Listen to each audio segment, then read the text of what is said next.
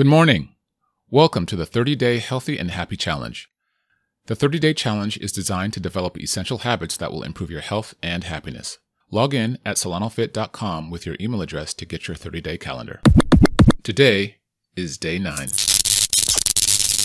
Didn't mean to shock you. In 1869, Dr. George Beard treated back patients with electricity in bathtubs. Electrotherapy was all the rage back then.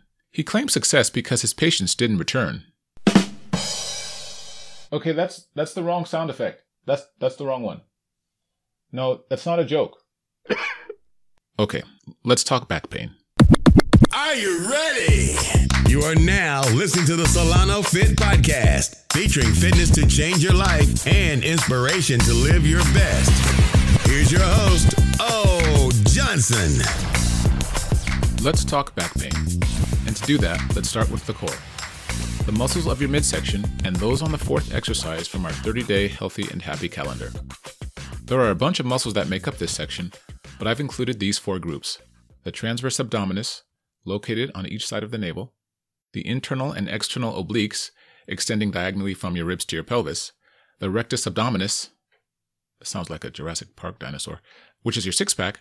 And the multifidus and erector spinae. These muscles stabilize the body when walking, kneeling, standing, lifting, sitting, reaching, and falling. When strengthened, they prevent injury, afford you a balanced posture, and basically help you do everything better. When weakened, get ready for knee surgeries, medications, and muscle tears. Not always, but often. In fact, lots of adults first learn about core exercises only after an injury, or in post-surgery rehab when a specialist first introduces them to the very exercises they could have been doing all along, on their own, and in the first place. And take it from me, I know. I've practically lived in physical therapy. And because Americans sit an average of 9.3 hours a day, a weak core is pretty normal. Now, if you think you don't sit that much, consider the following, even if your job doesn't involve cubicles.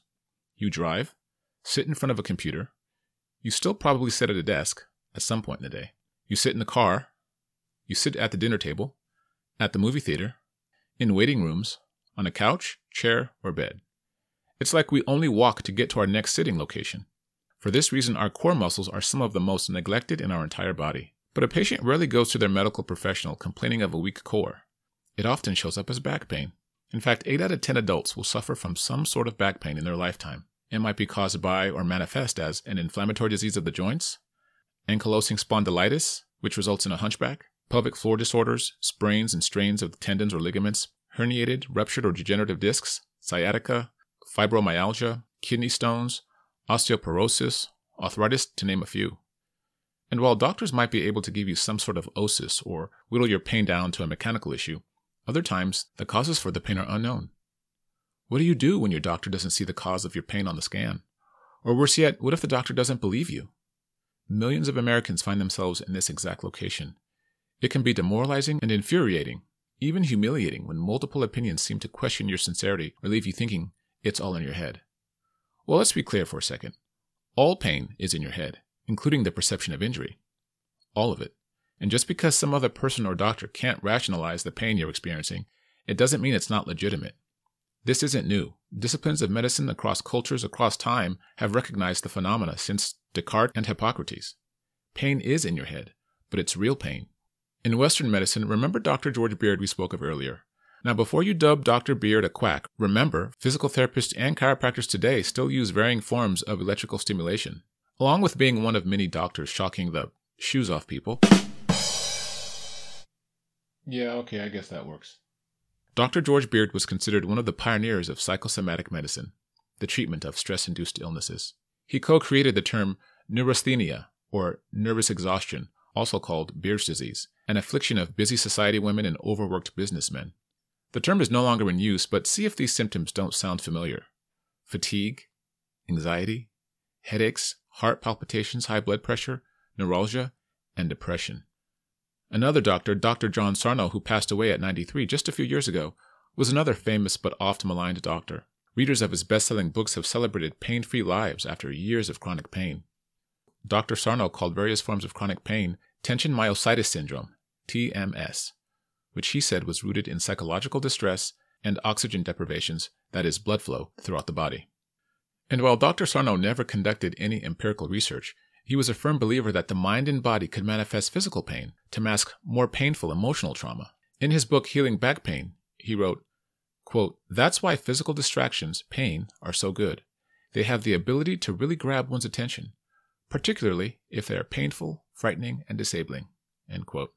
He believed there was no correlation between chronic back pain and herniated discs, and it was validated in a study later published in the New England Journal of Medicine.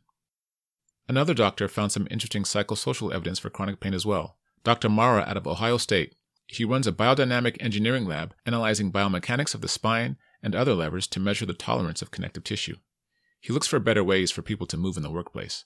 But he also ran a study that seemed to suggest that negative psychosocial factors like workplace abuse more greatly impaired introverts than it did extroverts.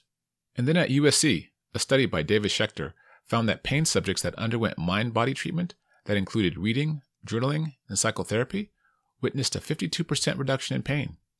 So it would seem, while there can be psychosocial causes for back pain, there can also be psychosocial solutions.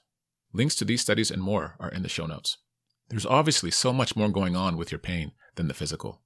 We often talk about the mind-body connection and then dodge the concept that the social environment can actually manifest as physical consequences. Pain is a complex issue.